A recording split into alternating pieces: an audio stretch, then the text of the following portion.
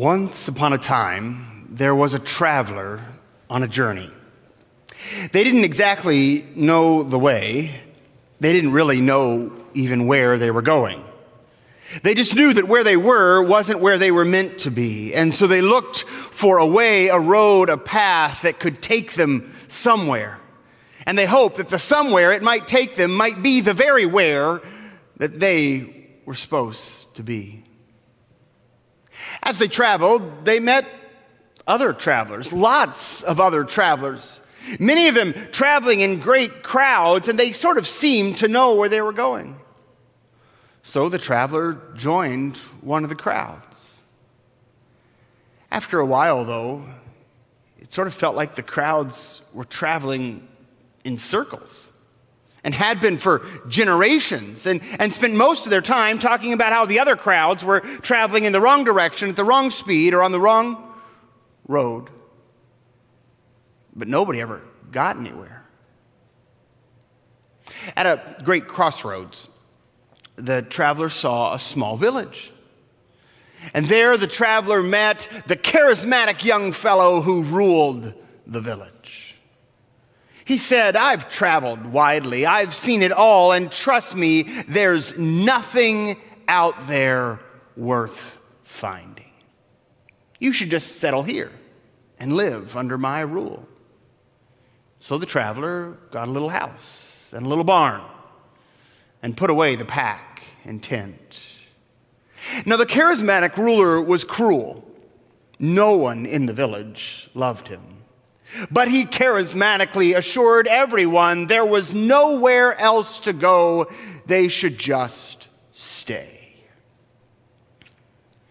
Many years later, our former traveler was cleaning out their barn so they could build a bigger one, when they found the dusty pack and tent so long unused. And in that moment, they remembered.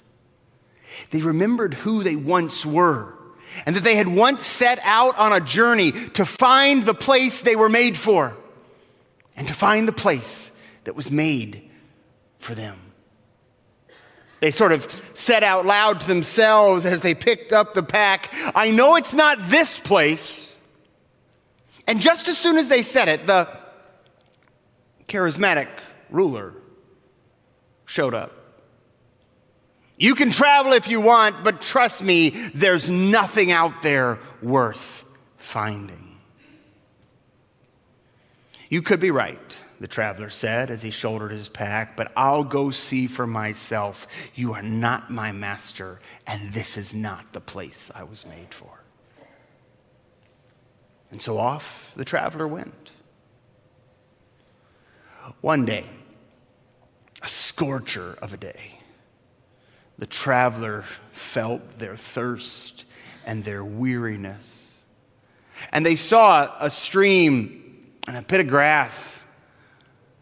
And they said, "Maybe that's the place I was made for. Maybe that's the destination I've been seeking." And they went to it and they drank the water and they rested on the grass. But the water they found, it didn't satisfy like they thought it would. And the rest that they got, it was good. But it sort of just made them want true rest even more, and true water even more. And so they searched for the best stream and the best rest and the most beautiful spot. As they did, they passed near the village again. And there they met again that charming ruler who assured them, "If you must travel, then do this. Follow your heart, follow your dreams, let them lead you where you need to go." And that made some sense to the traveler. So they scanned the horizon and used their best judgment and picked a spot and said, "That's what I want." And off they went. Yet their desires proved fickle. wanting first one direction and then another. And once again, they found out they were traveling in circles, passing the same old landmarks, cycling through the same unfulfilled desires.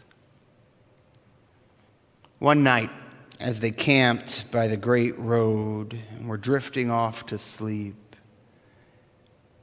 they remembered how the journey began, that they would find the path meant for them to the place they were made for and the place that was made for them, and how all they'd done in the intervening years was figure out a whole bunch of different ways to get lost. For the first time, the thought occurred to them, I may die out here on the road with the journey unfinished. And if that's the case, maybe I should go back to the oasis. If I'm going to die on the road, at least I'll die by a stream in a beautiful spot. Or maybe I should go back to the crowds. If I'm going to die on the road, at least I won't be alone. Or maybe I should go back to the village, because there's nothing out here worth finding. At least then I'll die at home. And they woke up the next morning, and they had a plan. They knew where they were headed. They packed up their tent, and as they were packing their bag and beginning to put it onto their shoulders, they heard a voice they recognized. Do you need any help? It was a man they'd seen before. He offered to help everybody. A little obnoxious, quite frankly, if you ask the traveler. Besides, the traveler had never needed his help. I'd take your help if you could, the traveler said.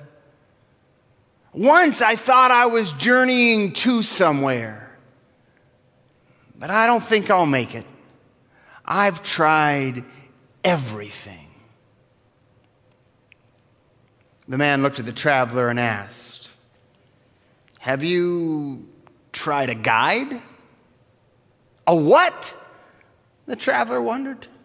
I told you, I've tried everything. I followed the crowds. They don't know where they're going either. Not the crowds, the man insisted. You're right, they're just as lost as you are. But that's what makes a guide different. A guide knows the way. What would that even look like? The traveler scoffed. What, do you have some sort of map for sale, or you're going to write down directions for me? The man took a step or two off the road. And for the first time, just for a second, the traveler could see a path he'd never noticed before. It's like the traveler could only see it when the man was standing on it. The man said, no, I've got no map for you. Plus, it wouldn't help anyway. You could never find the path on your own. And even if you were to find the path, you could never finish the journey without my help. The traveler shouldered his pack and tightened the straps and looked down the road the traveler had planned for that day, and looked at the man who was now 5 or 6 steps off the road on a path that now the traveler could see clearly, but only because the man was there, standing on it, following it. And the man looked back to the traveler one more time and said, the journey you started, if you want to see it to its end, you'll have to follow me. Once upon a time, there was a traveler on a journey. I didn't tell you the traveler's name, not because I don't know the traveler's name, but because the traveler has so many names. Once, her name was Morgan. So the year is 2020, and I've been out of church for a decade. I am feeling really lonely. I'm scared. searching constantly for answers, something to make sense of life, to make it seem worthwhile. But I always come up empty, lonely, and afraid. But God, in His great mercy and love toward me, sent me a friend. This friend had been in my life for several years. But during COVID, we started to meet up, and her light and her love and her presence and God's Spirit through her just really spoke to me. I realized that I wanted what she had. I was afraid of it, though. I'd been in church before, and I'd been hurt, and I had so many questions, and I just wasn't sure about anything. I was quite frankly terrified that I'd be met with judgment and shame, reproach, not wanted, most of all. And so I began to tiptoe toward Christ, and God met me every step of the way. I began to attend First Christian, and again, I was ready to turn around and run at the first sign of judgment, but I was met with wide open arms. No one asked me too many questions. They didn't seem to care where I'd been or where I'd come from or what exactly I believed and did I have all the answers. None of that. They just said, welcome. We're glad that you're here. And I felt that it was true. And I knew that it wasn't really them saying it. It was God saying it to me through them. And God has radically transformed my life. I had another friend just yesterday tell me that my peace was palpable, and it is, because I can rest now. There's no more searching. I don't have to walk through life alone. I don't have to be afraid. I can trust that all things work together for good. I'm thankful. I'm so grateful for what God has done. I was dead, and now I'm alive. Well, hey friends, my name's Ethan, one of the ministers here, and I am so glad that you're here with us to celebrate Easter.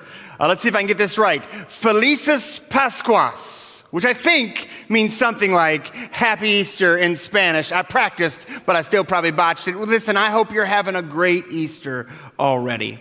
You've probably figured out that we are telling stories today. We're telling great stories. We're telling true stories.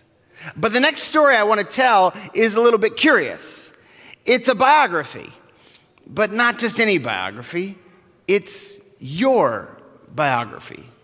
And it's in the Bible, which might seem a little odd, right? Because the Bible was written almost 2,000 years before you were even born.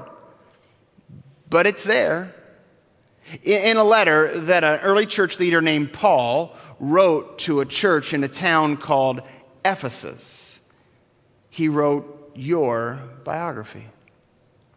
It sounds like this.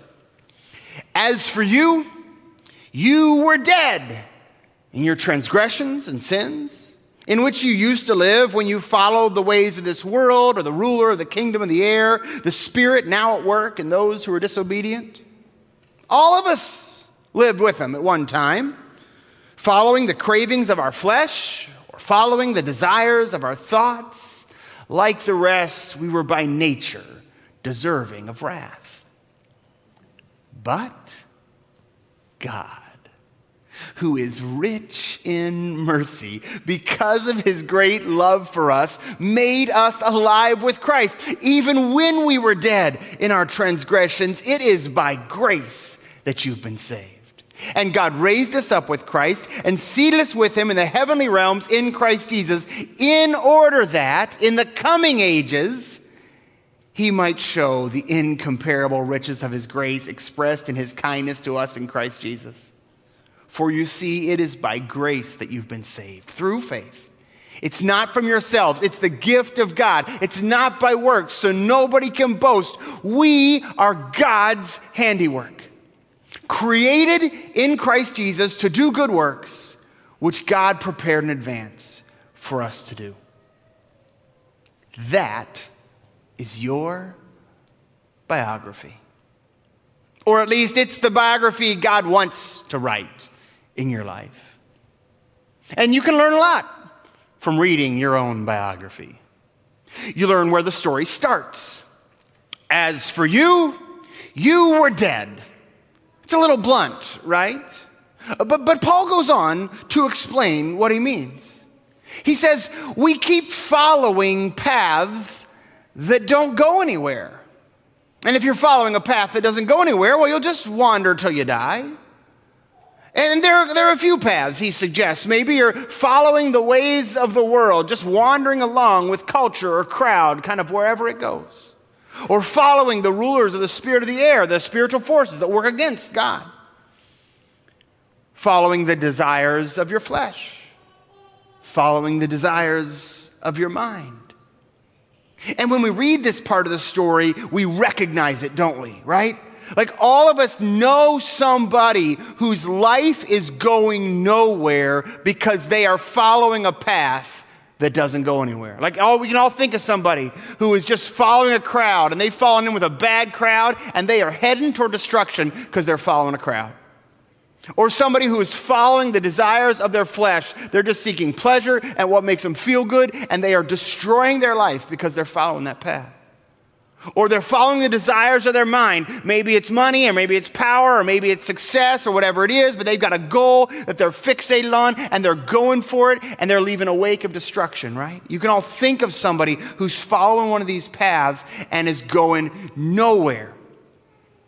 The bad news is there's an off chance that somebody else is thinking of you. So that's my little warning, right? Okay?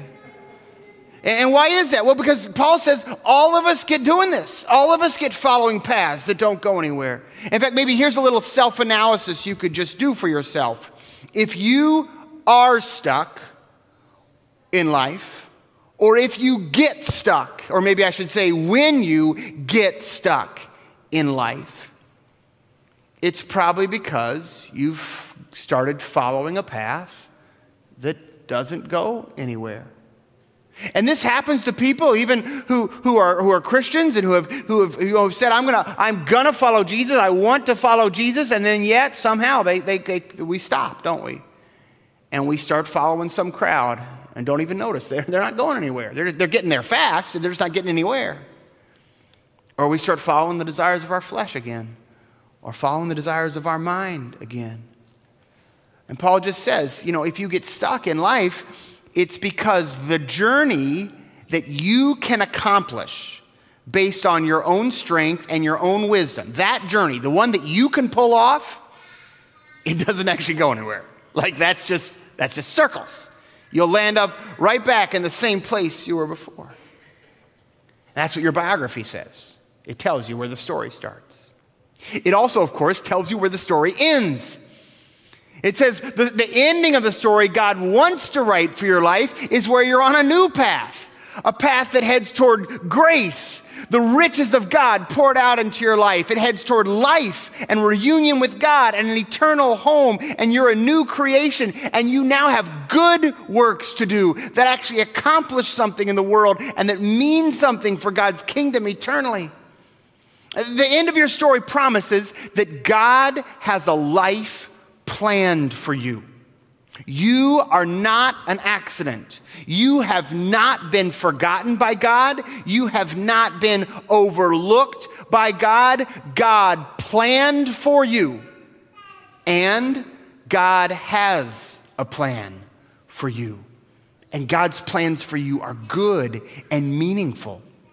This means that you are not yet living the life you were meant to live. Wherever you are today, God has better in mind for you than who you are today. You haven't even met yet the person that God wants you to be. And this is super good news for me, because every version of myself that I have ever met is sort of obnoxious. And some of you know me, and you could testify right now. That's true. I've met him, and all the versions I've met are also sort of obnoxious. And so it's good news when I discover that God has in mind a version of me that I have not yet met. And hopefully that version's less obnoxious than the ones I've been putting up with lately. I love where that text says, God has made you alive in Christ so that in the coming ages, in the future, God can pour out on you the incomparable riches of his grace, which is his kindness to you in Christ Jesus. This means you have not yet lived your fullest life. You have not yet met your best self. You have not yet prayed your truest prayer. And the journeys that we follow on our own take us nowhere. But the journey of following Christ actually leads to the place you were made for and the place that was made for you.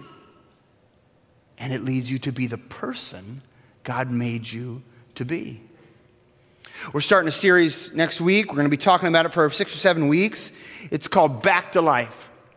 And in some sense, it's inspired by the cultural moment that we're in right now, you know? It looks like we're starting to pull out. You can see the light at the end of the tunnel of this whole pandemic thing, and schools are back in person, and sporting events have started again. It just feels like it's time to get back to life here, right? But the other part of this title is to kind of drive a stake in the ground and declare something. Because here's the thing I noticed happen in my spirit about 3 months ago, and maybe you noticed it too. I would be having a conversation with somebody, and I would say, or they would say, man, won't it be good when things get back to normal? Oh, I can't wait till things are back to normal. Can't wait till church is back to normal, or till family dinners are back to normal, or hanging out with friends is back to normal, or school is back to normal, or everything back to normal. But I tell you, as I began saying that and I began praying and just began to look to God for direction for this new season, I just felt this conviction, like back to normal. Was 2019 so good and somehow I forgot? I don't want to go back to normal. I want to go forward. I don't want my relationships to be what they were 2 years ago. I want them to be better than they've ever been. I don't want my connection to be God to be what it 2 years ago. I want to be better than it's ever been. I don't want my connection to friends and family and spirit to be what it was 2 years ago.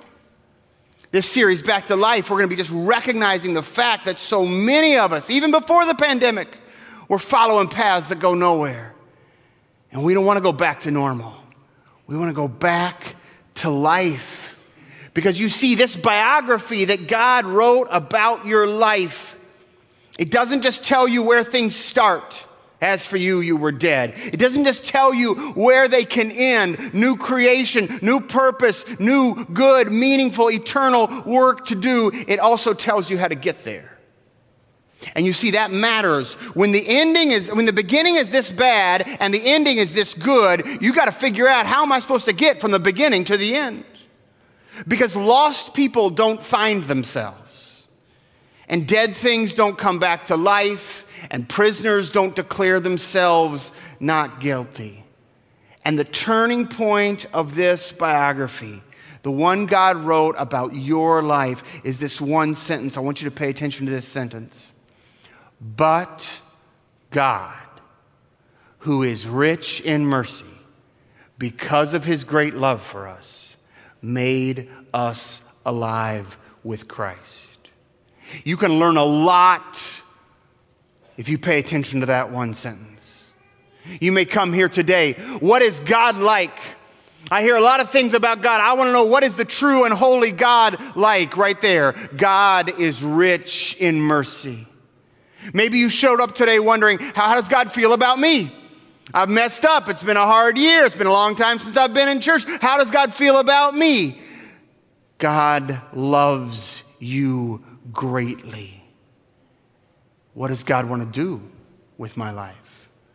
What does God have planned for me? What are God's hopes for me? What are God's dreams for me? God wants to make you alive. And you see, it starts with Easter. Easter is the Sunday we remember that Jesus Christ rose from the dead. In the presence of hundreds of witnesses, he confused the skeptics and proved that God could raise the dead. And when God raised Jesus Christ from the dead, God proved that God can do all that God promises to do. The Bible says that Jesus is the first fruits of the resurrection. And that means God is just getting started bringing people back to life. The historical truth of the resurrection is that Jesus Christ, once dead, is now alive. But the prophetic truth of the resurrection is that what God did in Jesus' life, God intends to do in the life of all those who will surrender to Christ and follow him with their lives. The paths we find on our own go nowhere, but the singular path of following Jesus Christ goes to exactly the place you were made for and exactly the place that was made for you. I want you to know how this works. Real practically, I want you to know how this works. You tell me the place where your story is stuck. You just think about that for a second. My guess is a bunch of us have a place right now where our story is stuck. You tell me where your story is stuck, and I'll tell you the next two words of the story. But God. Those are the next two words. You say, here's where my story is stuck. I am powerless over my addiction, but God has power to heal you and set you free. I believe that. I've seen it happen. You tell me, here's where I'm stuck. My relationships are in shambles. My marriage is weak and my friendships have faltered, but God can give you a family and a people and can rebuild your marriage and can save those friendships. You tell me that I have failed at my job or failed at school or failed myself, that I am always depressed, I am stuck in my grief, but God can give you grace where you have bring only failure, can give you joy where you bring only grief, can bring you hope where you bring only despair. You tell me where you're stuck. The next two words of your story are, but God, who is rich in mercy because of his great love for you, wants to make you alive. Tell me, Ethan, I'm stuck. I have tried everything. I have followed the crowds and I've followed my desires. I have followed my own wisdom and it has just led me in circles and I'm worried that I'm going to wander until I die. But God, who is rich in mercy because of his great love for you, wants to lead you on a new path, one you couldn't have seen without his help. The resurrection says that the next best chapter of your life is not about what you accomplish for you. The next best chapter of your life is not even about what you accomplish for God. The next best chapter of your life is about what a God accomplishes for you and through you and in you. God wants to give you what you can neither achieve or earn or find on your own. This is the Easter invitation, that a God who can raise the dead, if you would let God get a hold of your story, the ending changes. And look again at that ending. I love Ephesians 2, chapter 10. Look at where the story ends up. Through Christ, you're a brand new creation, something God made, not you.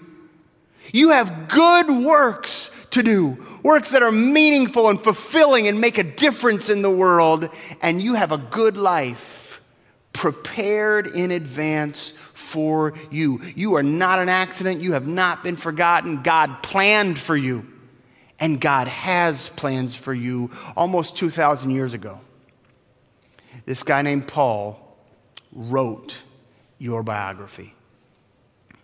He wrote down where it starts. As for you, you were dead. But he wrote the next part too. But God. And you know what you're waiting on God to do.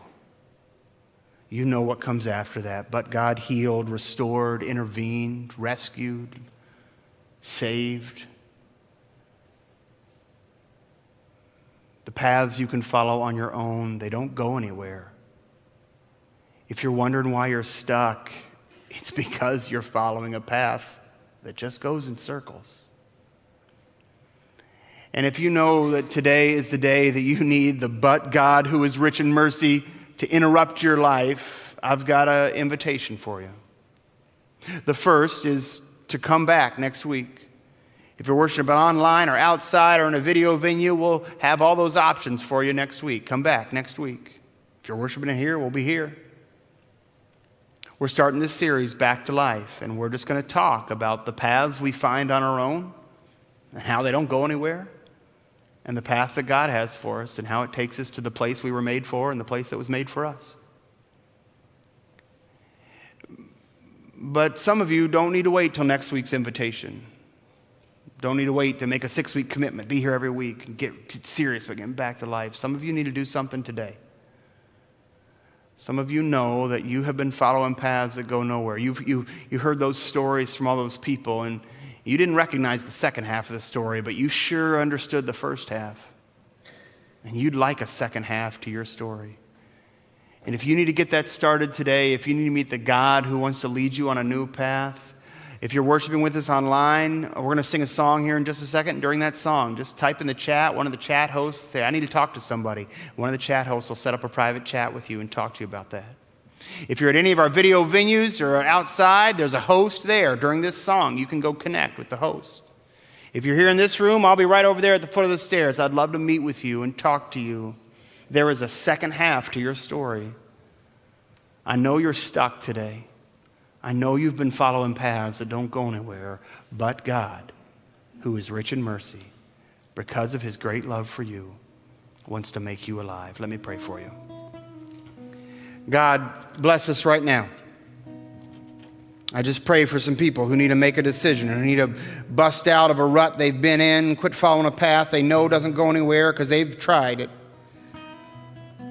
And they need to let you write the next half of their story, find a new path that actually goes somewhere. I just pray right now that you'd make some people bold to make these decisions, commit to be here the next few weeks and find the path you want them on. Talk to somebody today, God, about getting right with you. I pray that you would do that through the power of Jesus Christ, in whose name we pray. Amen.